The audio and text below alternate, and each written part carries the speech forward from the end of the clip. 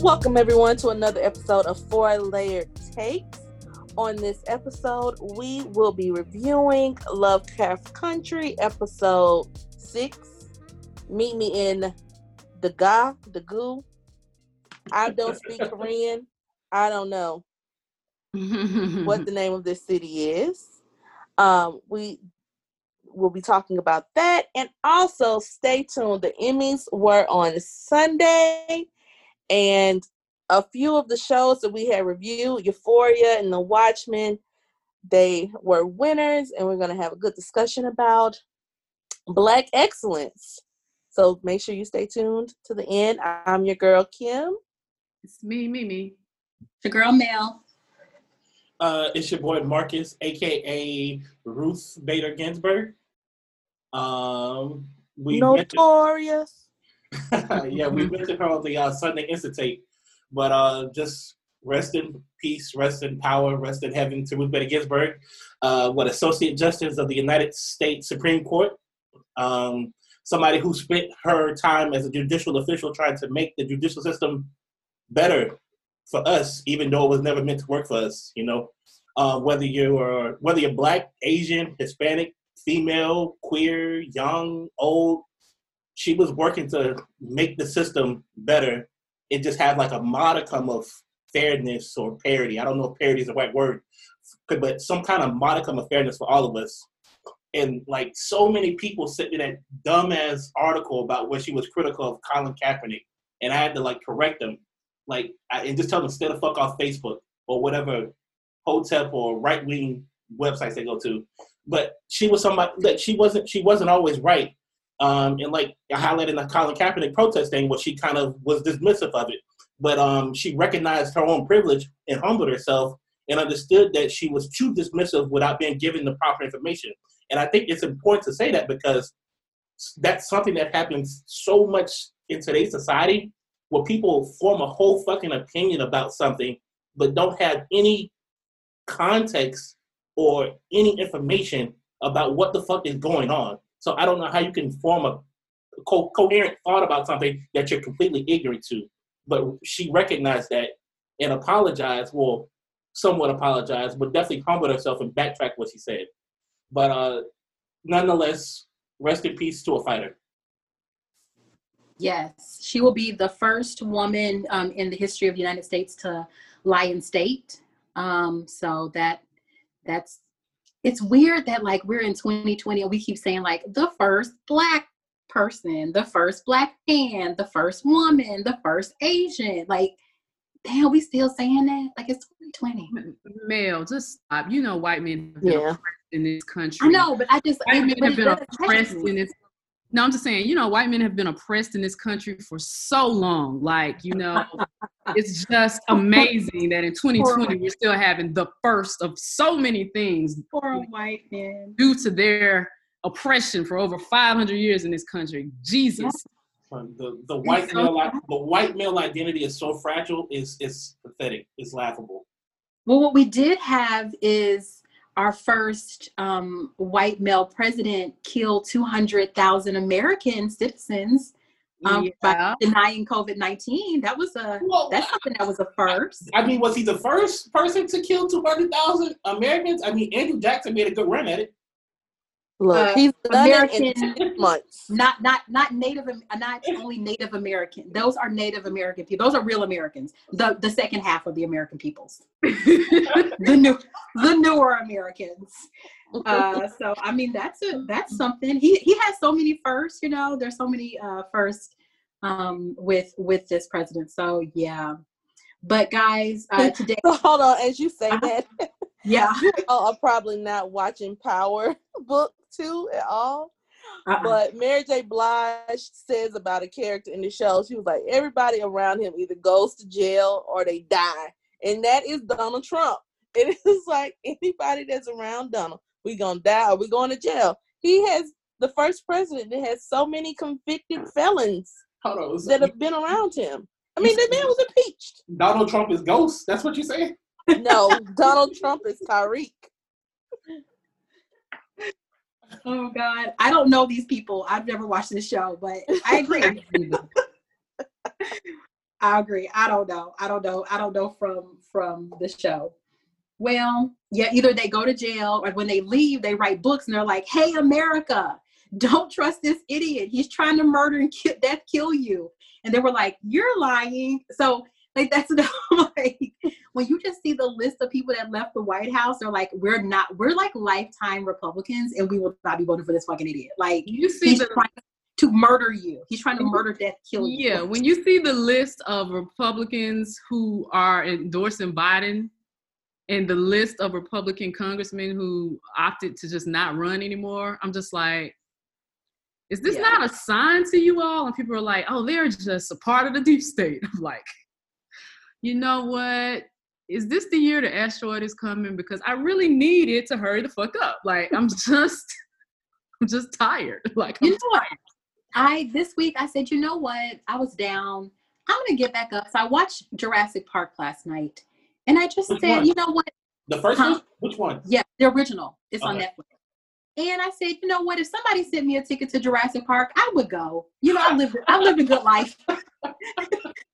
This time, you know, I would go to it. I would go check out that Tyrannosaurus Rex, the apex murderer killer dinosaur. It's like, makes sense. You know, a raptor sounds better than America right now. I'm like, somebody send me a ticket to Jurassic Park. See ya.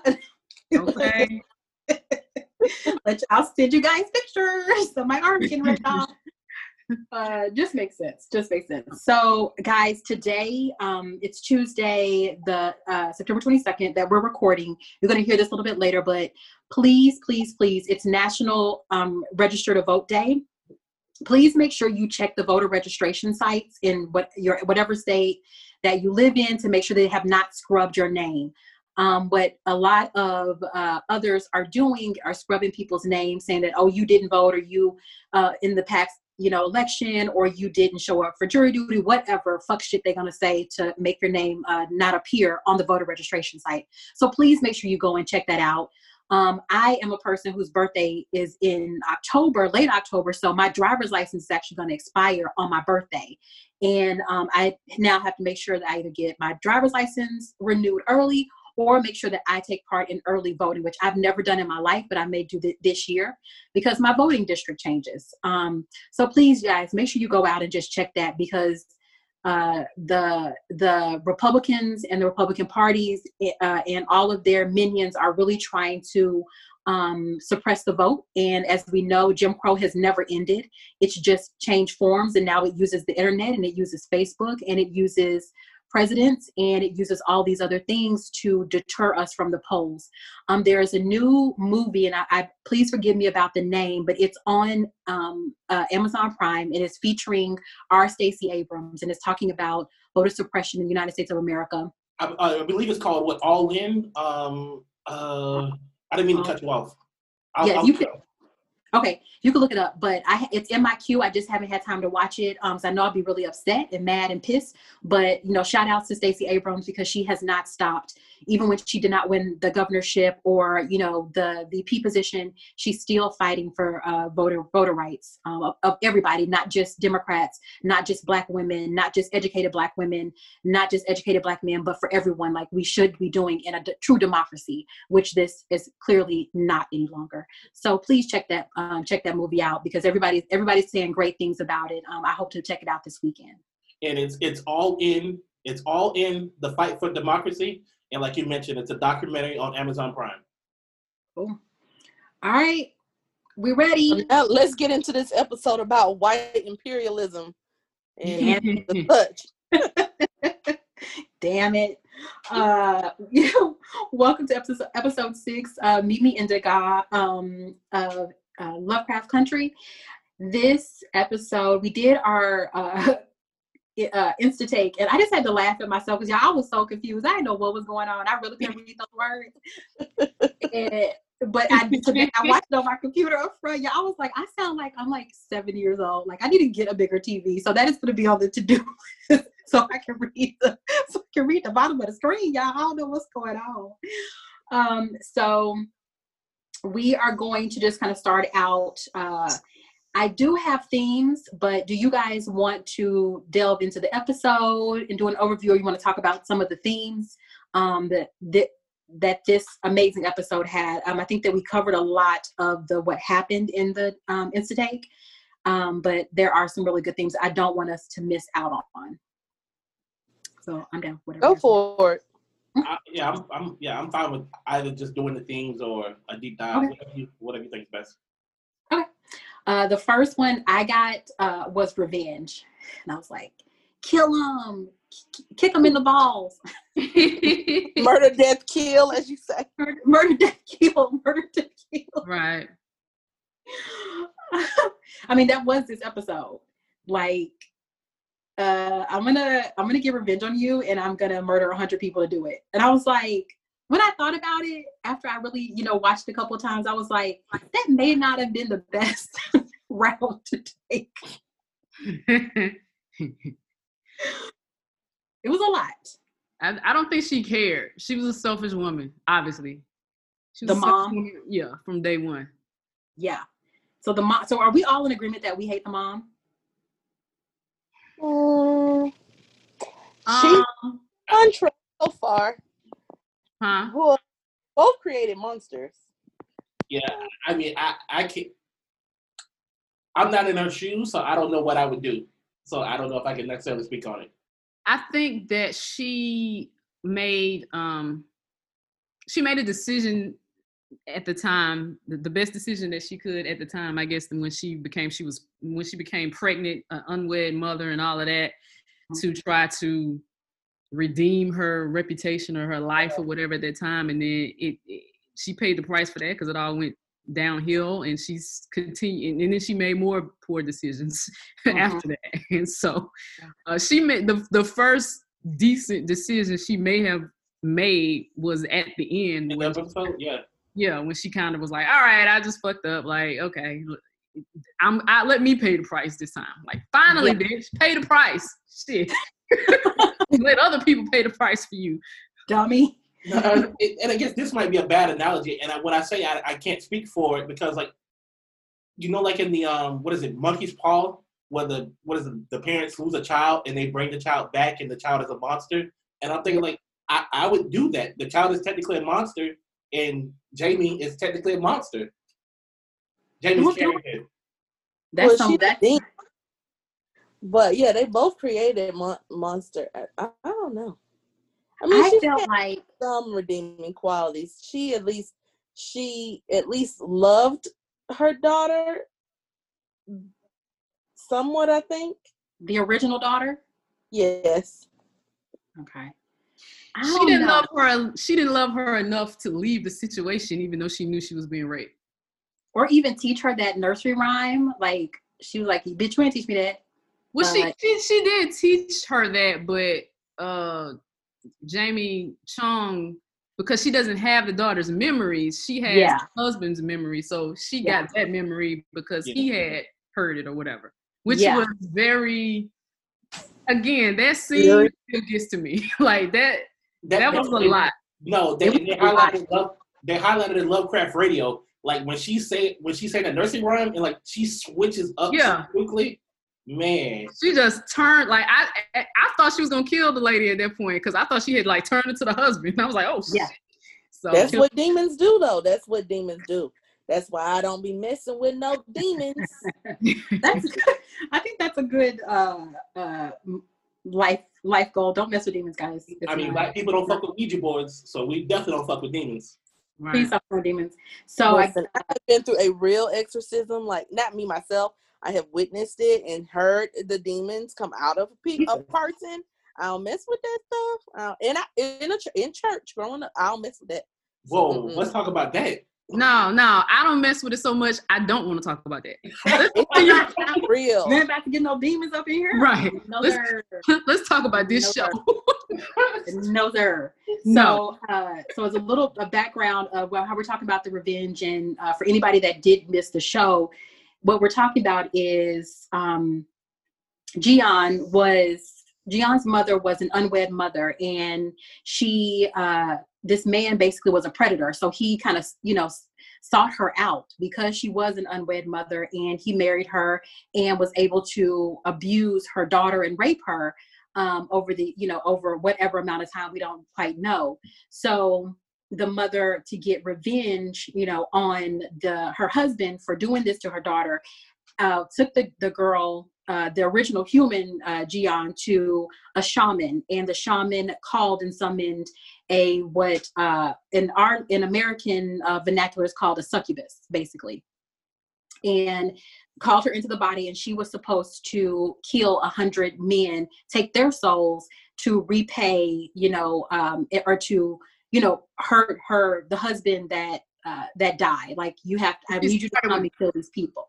Huh? She started with the husband, though. She started with the husband. So Ji-yeon ends up killing the husband. Then she, in order to pay the price for, it is called Kamiho. A Kamiho.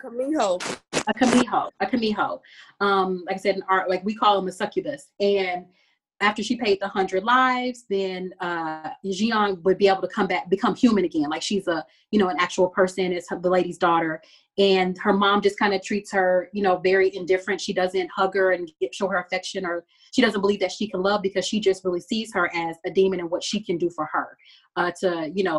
To really, I feel like at the end of the day, her mom was really trying to, A, the revenge, but B, trying to repay, for her looking the other way, probably. She was prostituting her daughter. That's what it sounded like. That's really what it was. It was. Yeah, she was. Mm-hmm. Yeah. To try to get back to her standing in life. Mm-hmm. Yeah, because it even, I thought was interesting that, like, Ji-yeon was like, we'll be back in good standing, once I get my degree and once I'm a nurse. She was like, she was like, no, you just need to bring home another man. Like, I'm like, bitch, she trying to give y'all a way out, a murder, death, kill. Like, she still doesn't see her as, her daughter. She wants her daughter back. And I'm just like, she was really a trash lady. Like, she was a trash I think she's a trash lady. I think she's a trash lady. She's a trash lady. Sorry, guys. I think she's trash. Like, sorry, mom, you're a trash lady.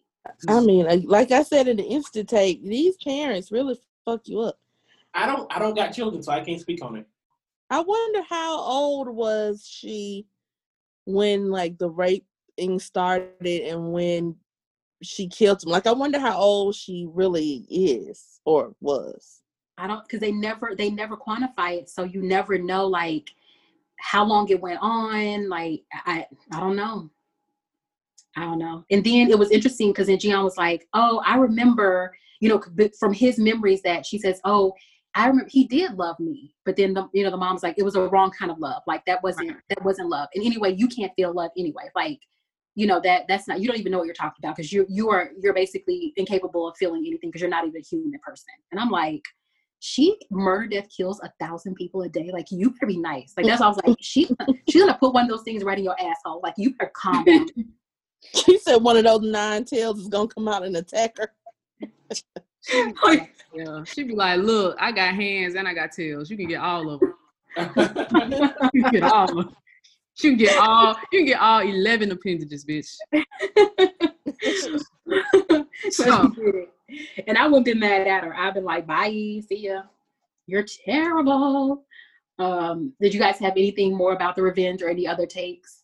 I just wanted to say that this episode has so many damn layers to me. Like, it was commentary on the relationship with parents and, parents wanting their children to be, I've just never seen so many themes be placed on top of a single storyline or a horror story at that, and all fucking work. Like, all of them make sense. Like, how parents' relationship with their children, wanting them to be something that they are not, or trying to change them or love them for who they are.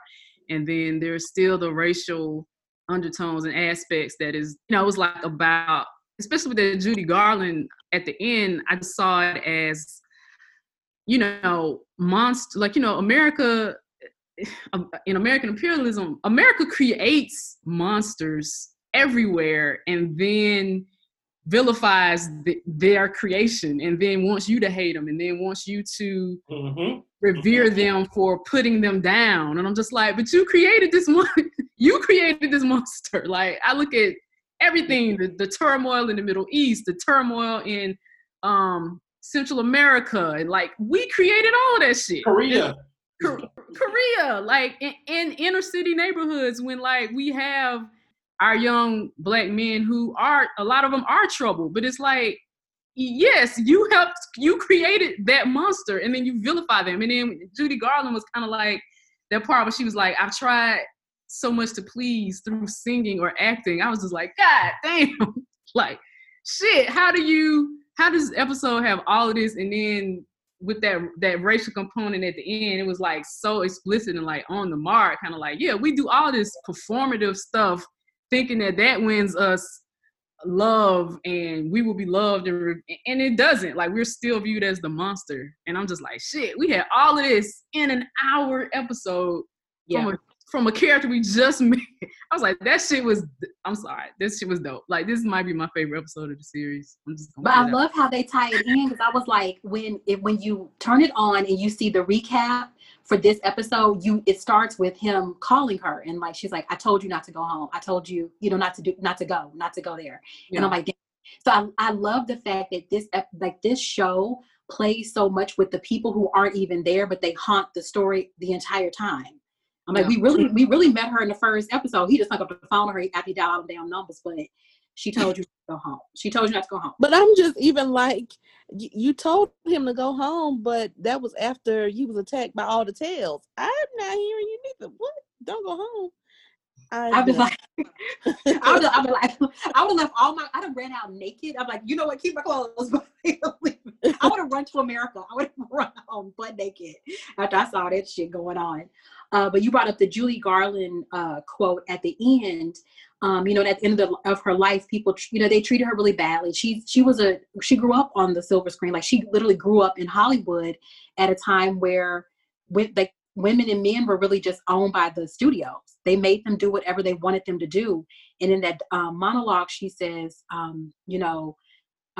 people in interviews, they talk about me, they lie. They lie about my life. They lie about my beliefs. They lie about my truths. Mm-hmm. She said, she had spent her time, her whole life trying to please people through acting and singing. Mm-hmm. And she said, you know what? Those people are dead. She was like, you what you're saying about me, that actually, I know what I'm about, but you actually are the dead. You're dead. You're the dead person. And I was like, damn, Judy, I'm gonna have to watch that movie with whatchamacallit, Renee Zellweger now. Yeah. I mean, you can overlay those words, like I said, on top of like the Black experience, the LGBTQ experience, like any of the other experience. Like, mm-hmm. I just loved all that. I just loved this whole episode, man. It was listen, any monologue, whoever choosing the monologues on the monologue team, they're doing a good job. Good job, people. Right. And then it was like, that'd be a thing. And then you watch. I mean, I watched it. I'm just like, how do they?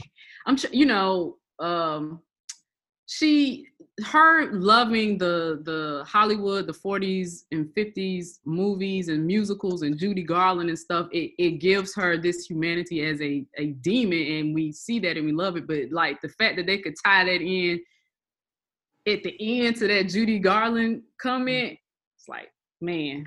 It's just, after you see her on the silver screen being beautiful and young and Meet Me in St. Louis. Yeah. Like, oh my God. This is insane. It was beautiful. I thought it was beautiful. What do y'all think when her mom at the end, so when she takes her back to the Shaw woman and she asked her, she comes back, she was like, how dare you have basically the balls to come back to me. You have not brought me my, 100 souls, but you got questions, bitch. And then the mom was like, I'll pay the price. I'll pay it. So you think now the mom has the demon? Like, what was it went to Black. So I was like, are you now the demon lady, the succubus? I was assuming that the mom is the last soul. Oh, shit. Yeah, because she only had one. Yeah. She did put one of those tail things in her anus. What? She put it in her butthole. Oh my God. I didn't get that. Y'all, I'm so slow. Oh my God. Yeah, I didn't Wait, realize. what happened, man? What? I didn't see it. That didn't happen. She's just saying. Wait, now. So when she kills the first guy, when we see her kill the first guy, the first tail that comes up goes into the Bumhole. Oh. I was like, this is very anal. This is a very anal show. So I don't know where I'm going with it. That's crazy. He got pegged in missionary position. Brilliant. Yeah, Brilliant. y'all, We need help. But yeah, okay, so her mom was the last soul. She probably had to kill her. I didn't even think about that. My mom. Well, we assume it's a good We theory. assume. Yeah, we assume. So the next theme that I think all of us kind of touched on a couple minutes ago was imperialism and United States of America's footprint in so many other countries. And I mean, it was interesting on Lovecraft Country radio when they had a guest on, and she just talked about, the Kimoho, I'm gonna say it wrong. Kimiho was a part of their culture, but when they came to America, Korean people became more close to Christianity, so they started to reject that. Just like I think we saw talking about voodoo and how white Christianity has affected people in the African diaspora. And I was like, yeah. And then they literally just go and fuck up the world. And then we're like, why are you terrible? Because you made them terrible. Thanks. well, his friend embodied his one little statement. I was like, well, that's to me the Black experience anyway. When he was like, they hate us at home, and when I come here, they call me something else. I'm a stranger. I'm like, well, yep, that is the African American story right there. Like, yeah. So that's how it happens. Yeah, I just felt like it felt bad. And then shout outs to Barbados for removing Queen Elizabeth. Bye. Right. What did Barbados do? They removed Queen Elizabeth as their head of state. They were like, I think we're done with colonialism and foolishness. So thanks, guys. And people were like, why don't we make Rihanna the new head of state? I like it. I love to see it. I know. Yeah. So that's pretty much, we did talk about imperialism a little bit at the beginning of the episode. So yeah, we'll kind of dive into just a quick rundown of the show. I did kind of just bigger buckets because we did do a pretty good review on our first run through on our Insta take. So we actually open up. We know that it's 1949 in Korea, and we meet our friend Jihan. Take her name from me. I don't know why I'm messing it up. Jihan? I thought it was like Gia. Gia. We meet her. Gia. We meet her, and she's watching a movie of Judy Garland with Judy Garland in it called Meet Me in St. Louis, which is one of my favorite movies. And she's just sitting there, and at first she's dancing, and she's dancing around, but that's really what's happening in her head. Then we see her actually sitting there, and her tears are in her eyes, and she's kind of watching what's going on. And we find out she's kind of like trying to learn how to be a person, I think, by watching movies. And then she's wishing that she was this Judy Garland character who comes from a big loving family in the movie, and she's living this great life and dressing beautiful. So I thought that was a really lovely scene, and it brought me back to Watchmen. So I was like, here we go back in the movie theater, Lord. Please don't put no bombs on us today. But I think it's a little bit of commentary of why representation is important. Mm-hmm. Even one, I've never seen Meet Me in St. Louis. I have no interest in it.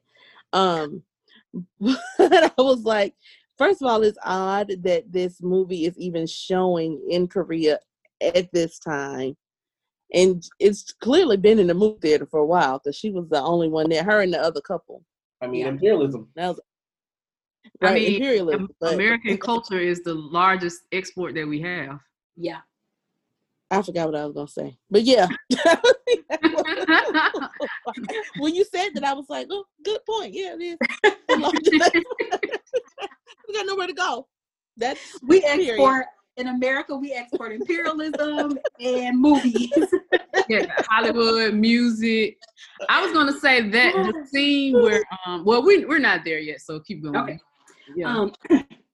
So we find that then we cut to her at home with her mom, and they're, cooking food and getting ready to store food for the winter. And her mom lets us kind of know that they've been ostracized by the community because her dad has the father has died and he's gone, and they lost their money, so they kind of lost their social standing. And Gia is like, don't worry, I'm out once I finish school, we'll be back, in good social standing. And her mom looks, she's like, we won't be good until we're whole again, and you need to bring home another man. And I was like, when I first watched it, like, okay, so get on it. Like, she's like, get on that pole. Like, I don't know what you need to do. Her mom's very forward. My mom is very forward in my 40s because she want a grandbaby, and it's probably not going to happen. But she did not say that to me just yet. Right. So then we cut to her. She's in nursing school right now. So they're in class and they're doing kind of an open body dissection. And this young lady who is kind of like the popular girl in class is talking, and the other girls are around her. And you see Jian is just kind of by herself. She's really isolated. She's not connecting with anyone, and she's kind of watching her to see how to be a person, really.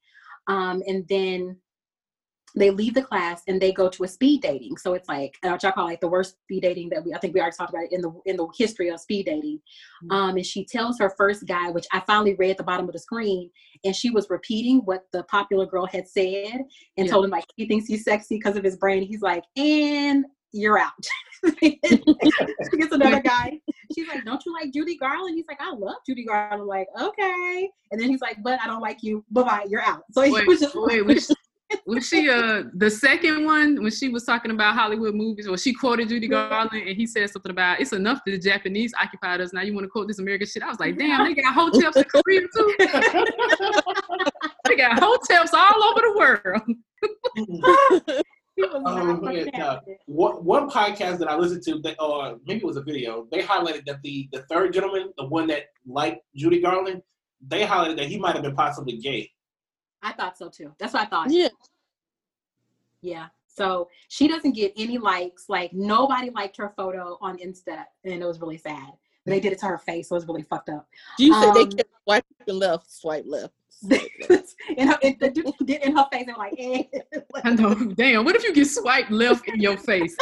No. That's so fucked up. Like, fuck you, man. Oh God. I mean, but you could appreciate it. I mean, would you rather waste your time? No, I would not. Yeah, I wouldn't like either way. No. Okay. Don't swipe left me in my face. Please, out of my face. Don't swipe left me in my face. We're gonna put that on a t-shirt. That needs to be on a t-shirt for real. So the popular girl, we find out her name is Young Ja Uni. And she invites our girl out to have coffee with them. And she's like, this guy is like lame dishwater. He sucks, and you should come with us and, hang out with us. And she compliments her. She holds her hand. And in the podcast, the Lovecraft radio podcast, they tell you like she hasn't really been touched, and she doesn't know what that feels like. So when she touched her hand, she was like, "Oh, you want to connect with me?" And she kind of looks at her hand, and she compliments her socks, her little ankle socks, and so she starts to connect with this young lady, and they go off to, have coffee, and she starts to form a connection with her. And then next we see Ji-yoon is at a bar. She's dressed up. She looks really pretty, and she sees this guy, and she basically invites him back to her house, and she, has sex with him. And at climax, she murder death kills him with all of her 9 tails. Wait, like when I was like, this woman here is brutal, because she had the vision of him on top of the mountain going, Ji-ho, whatever. And then when she explodes his body, she's like, Ji-ho. I was like, damn, she a thug. Like, she's like, thanks for that memory. Wow. Bye. I don't know how I feel, but yeah. I thought it was hilarious. And it was hilarious in a very bad way. So we figure out that she absorbs all of the life memories of the people that she kills. So she, he had a good time on top of that mountain, so she had a good time killing him. So I was like, okay, makes sense. Yikes. So we see, her basically explode this man into pieces all over her room, and he's dead. So we know that she is something other than a human. We know that she is something that kills men, and that she can absorb people's memories at this point.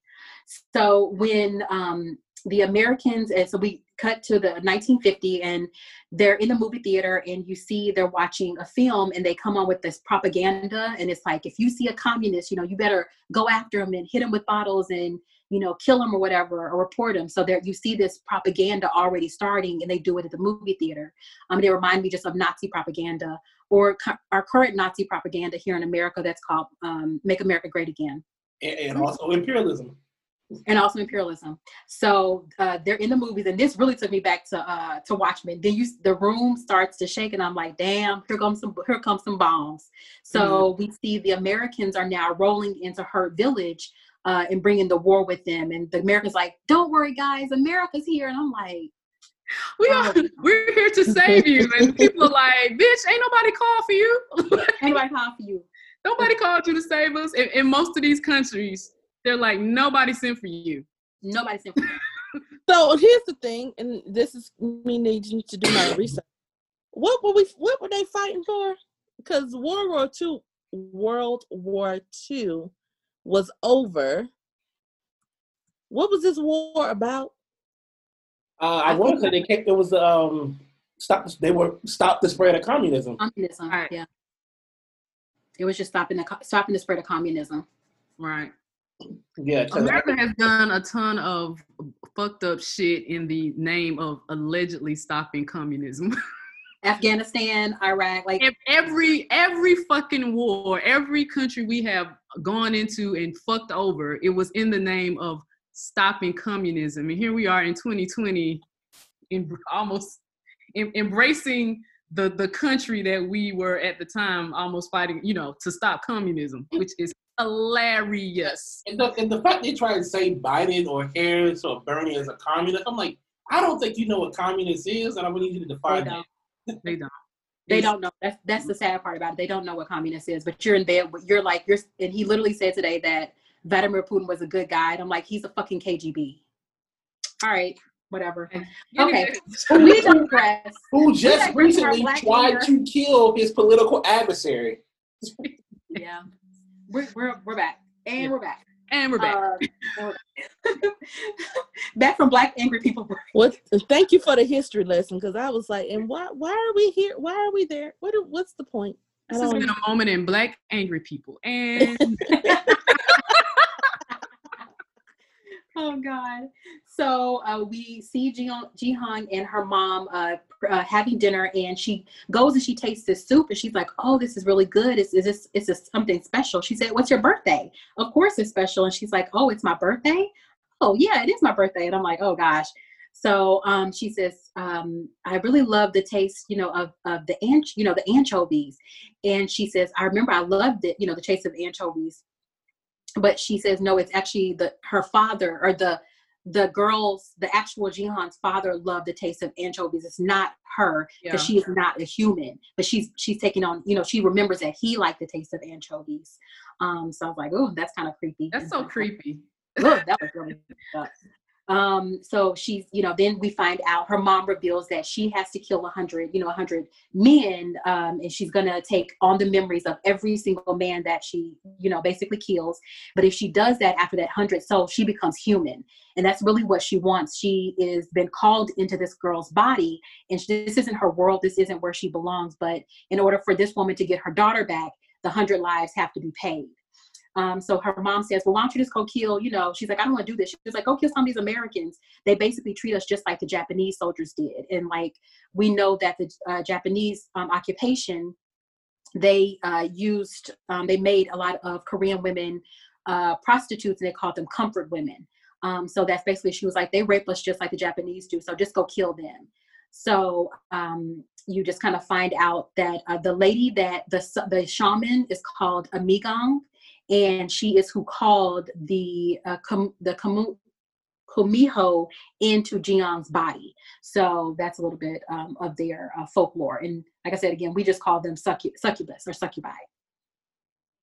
Then we cut to the hospital. The war is on. People are getting exploded and body parts all over the place. And we figure out that she has become best friends with young Ji Uni.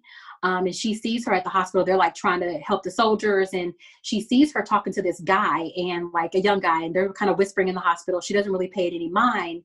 And then later on that afternoon, when they're walking home, she lets her know, that I know that he's a communist. And so Uni is like, oh shit, this is, she's, now she's been caught, she's clearly giving him information to the communists. And she's like, don't worry, I'm not going to tell your secret. Your secret's safe with me. And she tells, I'm different too, but she doesn't understand that what Jiang is saying is that she's different. Like, she's not a human, but she's a totally different person. She's different. Yeah, she's different. So yeah. And that then she's like, then they hang one of the communists, and then her friend says, look at these Americans, they didn't even do anything. Like, these soldiers are pieces of shit. So then that night, Jian decides to go and start what her mom told her to do. She goes back to killing men, and so she kills one of the soldiers. And as her mom, they're cleaning up in her after she's murdered him, there's blood everywhere, and her mom basically comes in, and she's like, okay, it's good. She's trying to help her clean up. And she's like, you have to do this. You have to finish, killing 100 people so you can become human. And then she again tells her, like, you're not human. You will never feel love. You're not anything like what I am. And then that's when she lets slip. She gets very upset with her mother, and she says, basically your husband picked you because you were easy picking. He was a pervert. He was, a pedophile who picked you because he knew that you would give him your daughter. And that's when we all got nervous. Even the podcast host was like, this bitch about to kill this lady. I was like, for a demon new to this world, I mean, you know how to shoot shots. God damn. Yeah. Shots was hitting. Woo. She knows how to light candles and shoot shots. Like, she got that shit down. Oh yeah. So we then cut to a scene where the American soldiers have the nurses kind of outside, and they're kneeling down, and they realize that there are messages going to the communists from a spy in the hospital. And the American soldier just starts murdering 2 nurses, and his gun jams. And so Tick walks up. I'm like, oh, there's Tick. There he goes. And he basically puts a gun to her friend, knocks her friend out, and basically takes her away. And we know that he has killed her. So after that happens, she's completely, taken aback. She's been traumatized. Now she's ready to fuck up everybody. I think that's like when her rage really kicks in. You want to jump in right here? Yeah. That scene where he shot her without second thought. It reminded me of Montrose in that scene where he killed the girl y'all nicknamed Yahima. Yeah. Yeah, like that clear disregard, nonchalant, like do what you have to do. Yeah. Yeah. Ooh. So he takes her, and a couple of days later, we realize that now Tick has gotten hurt. His glasses have been broke. His eye is messed up, and he's brought into the hospital. And once Jian sees him, that actress did such a good job. The rage in her face, it looked like she was really gonna kill Tick for real life. The real man that plays Tick murdered him too. So she sees him, and it's like, okay, game on. So she ends up. Hold on, Paul. What actually happened that landed them in the infirmary?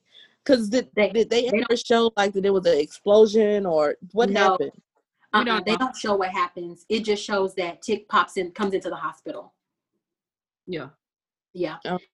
Oh. So he shows up, and now we realize he can't read. He's feeling frustrated, and he's trying to read the book, and he asks her, can you please help me read fucking Count of Monte Cristo, because it's my dad's favorite book. So she's, helps him, and she's still angry with him, and she comes up with a game plan. In her mind, she's like, okay, I'm gonna fuck this dude. I'm gonna kill him, and he's gonna be my 100. And they end up kind of falling for each other.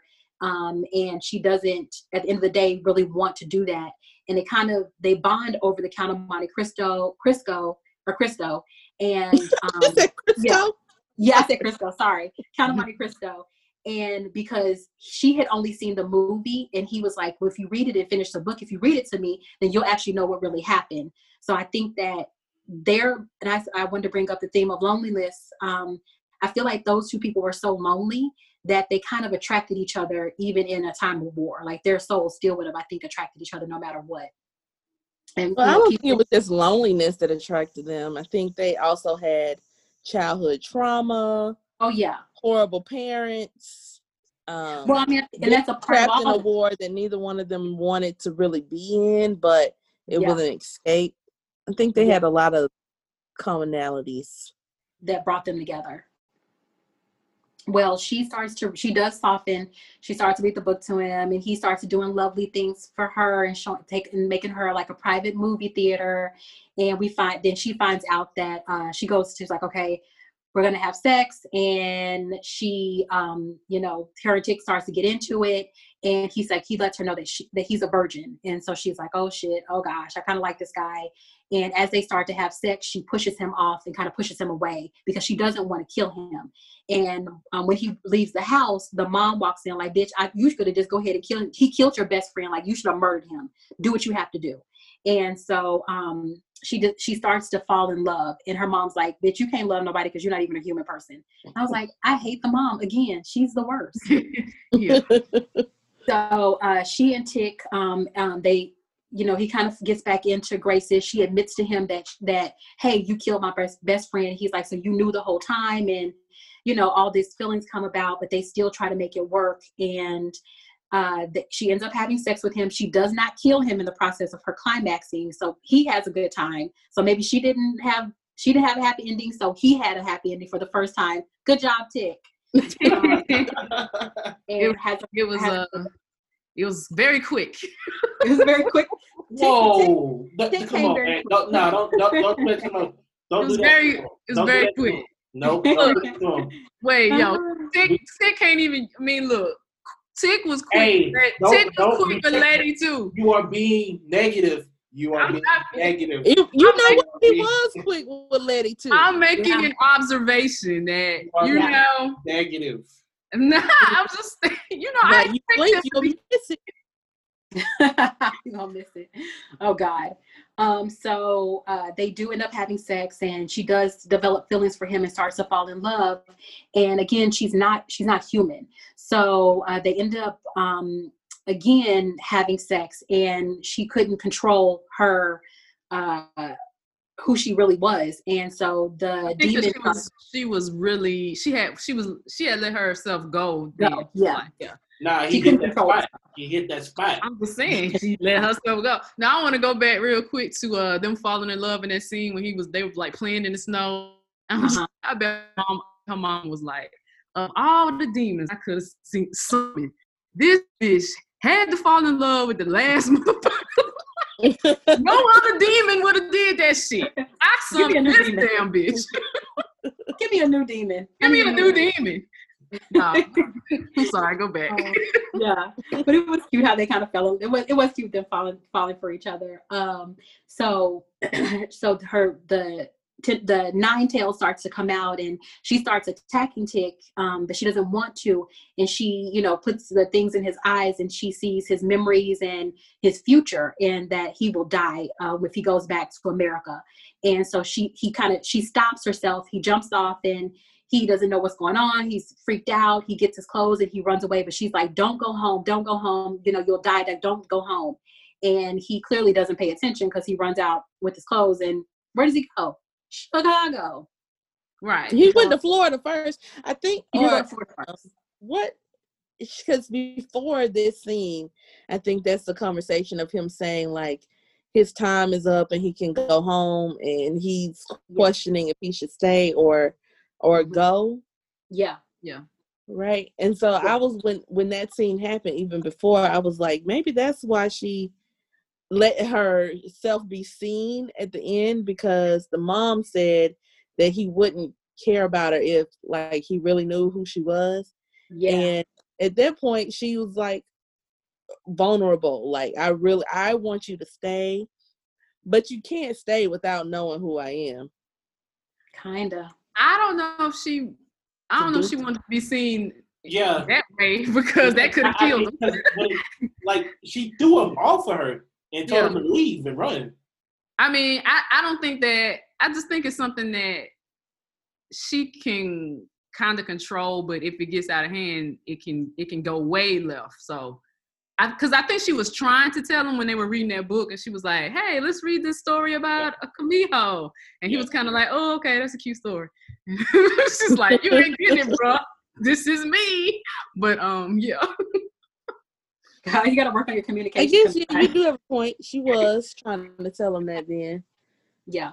But you also can't really truly be with someone until they know who you are. Yeah. I think that if for them to be together, she could literally never have an orgasm with you. Because feels like let's feels like how it works. And I'm about to say, let's not act like there's women out here in relationships not having orgasms. No, I'm not saying they ain't having orgasms. They're sending tails up men's assholes and killing them. There's some not even having orgasms at all. Oh, I know, but I'm just saying. I feel like it would just be that would just have to be their relationship. Like maybe like forever. Like she couldn't get off at all. If that, I don't know the rules of how this works. It just seems like if she totally completely lets herself go, then these tails come out and kill whoever. So, yeah, I don't know. I didn't read about this particular succubus, but I'm like, when you think of the American version or the European version of succubus, they can't at some point ever control themselves totally. So like it's how they live. So I don't think that she would have ever been able to not truly show him who she was. But you know, she started to fall in love. And I'm like, if you are a creature that was told your whole life that you can't be in love, like you're not worthy of this, you can't do that, you're not a human, you're nobody wants to touch you. Like I could imagine how once you feel that feeling, like, oh wow, wait a minute, I like this. Yeah, I'd have been like, hey guy, I'm this thing right here. Just be a 2-minute man and we'll be able to make it for the rest of our lives. But I'm just like, look, if you date a succubus and if you break her heart, like she was already killing me just for nothing. But imagine that level of woman scorn. Like she would just be out here just running through half the country, just bodies everywhere. Won't be nobody left. Right. I might have asked y'all this already, but like, and this is like completely hypothetical. What if you were having sex and like these 9 tails started coming out of your partner's orifice? What would you do? I'm out. I'm like, well, what would I do? What you mean? What I'm gonna do? What would you do? I'm like,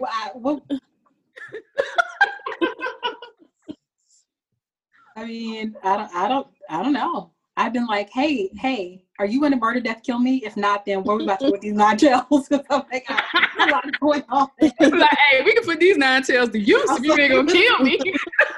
I ain't gonna waste the 9 tails. You know what I'm saying? Like, if you ain't gonna murder, death, kill me, like, we can make some interesting things happen. I don't sex shame anyone. So like, what we into, I don't know. That's some adventurous sex play that I'm not here for. Mel is on another spectrum with that. No, I'm out.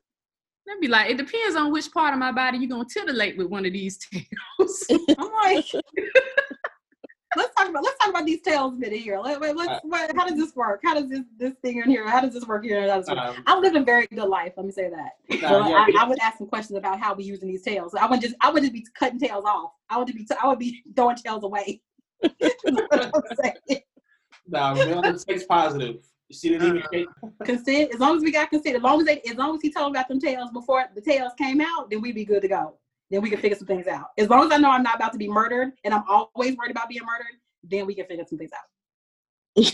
We need to talk about that one day. Why you always worried about being murdered? Anyway, always because she watch other murder that kill shows. Yeah. I listen to 2 podcasts that have serial killer in the first the title. I need to work on my life. Okay, so Tic comes back home, as we know, and Ji-young and her mom go back to see the shaman or the Shaw woman, and she walks up and sees the fox, and she kind of looks at the fox, and the fox looks at her, and we know that she's called the Fox of 9 Tails. As one of the nicknames to what she is, and she basically wants to know if Tic's gonna die, will Tick die if he goes back home? And the mother basically says, I'll pay the price. The Shaw woman was like, I know you didn't, come back here. You haven't brought me my 100 souls. And how dare you have the gall to come back here and ask me more questions and want more from me?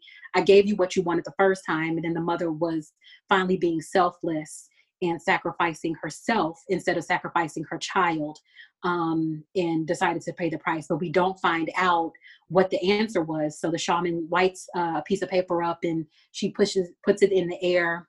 And then she says, you will see countless deaths before your journey is done.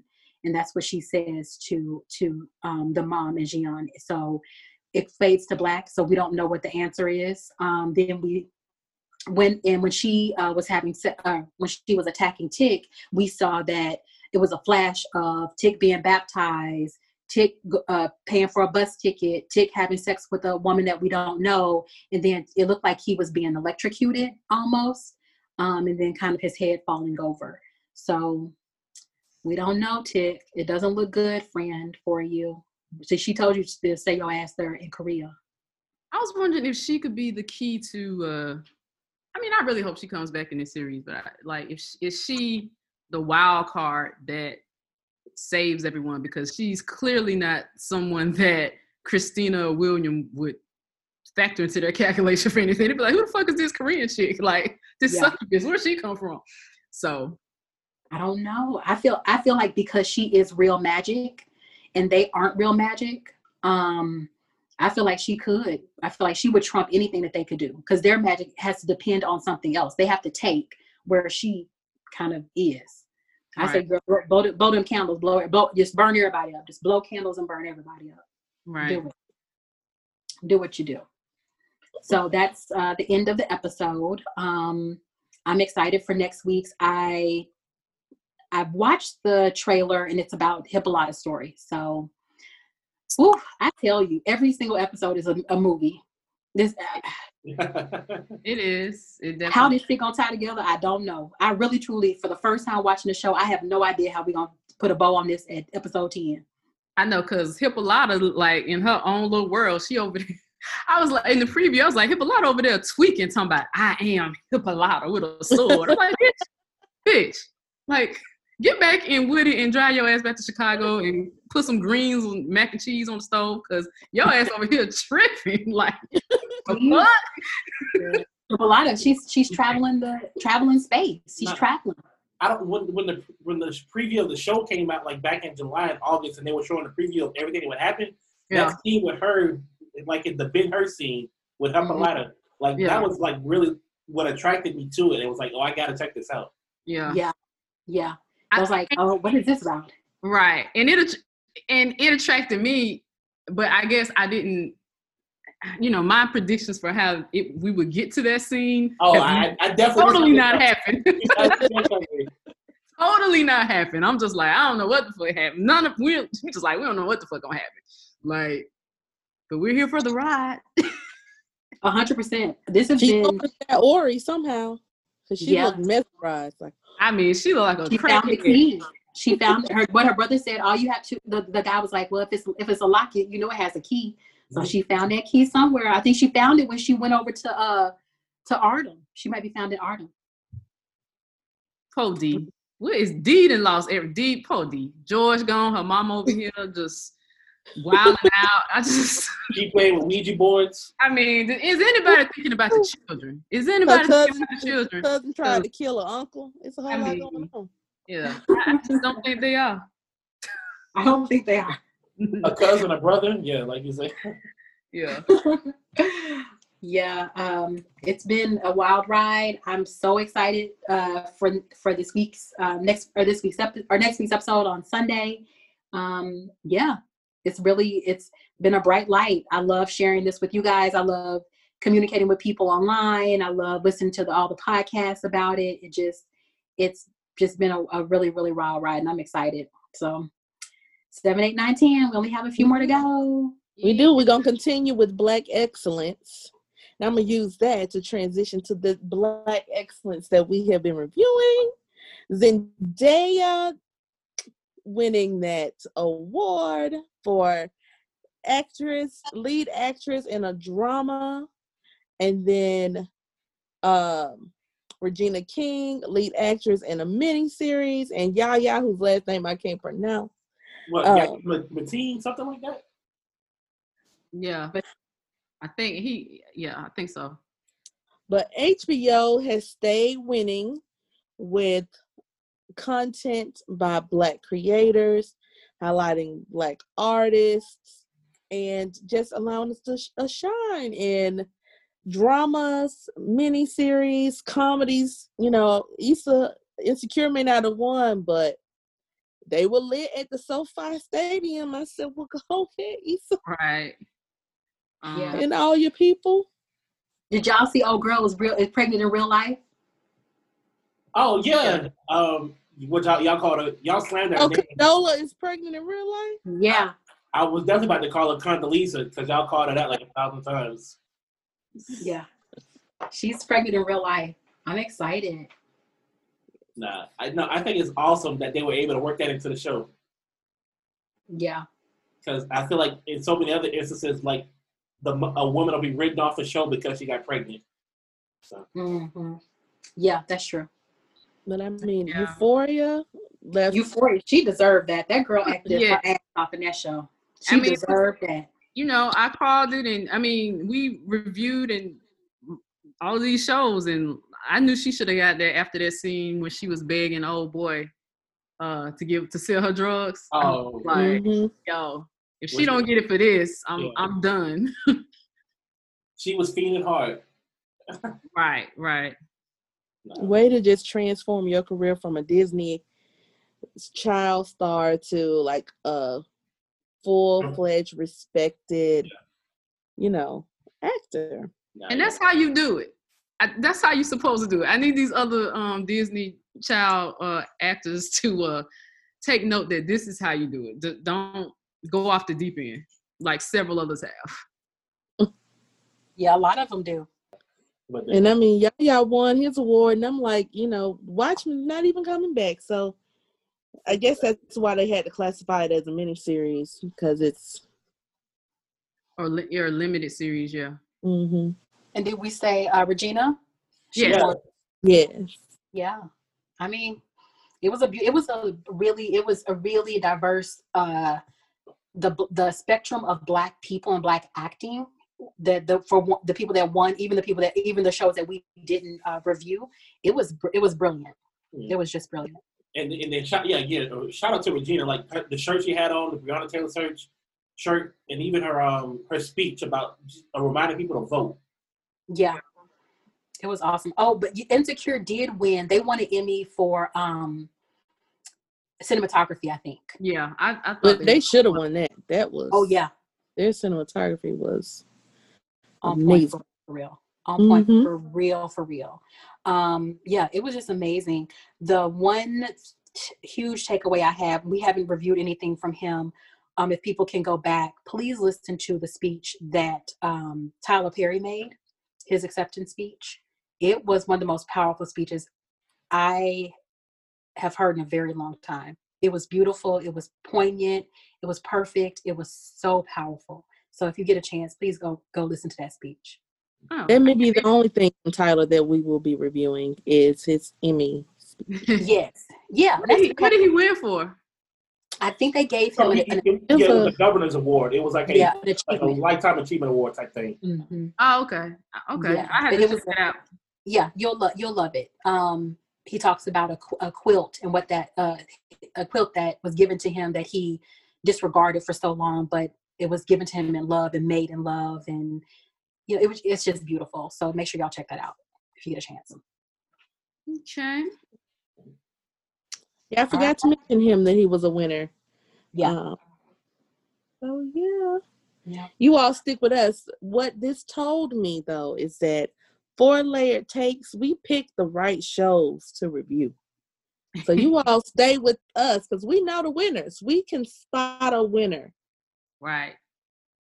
That was like not a lot of confidence in there, right? That was not a lot of confidence. No, I was just thinking zero confidence in yourself. I was thinking about Game of Thrones. Yeah. It's like, well, they did win. They did win. But we know some good TV, so y'all stick with us. Yeah, no good TV. Yeah. All right. Well, thank you so much for joining us for 4 Layer Takes, episode 6 of Lovecraft Country. Meet me in Degas, and we will see you guys later. Bye. Bye. Deuces.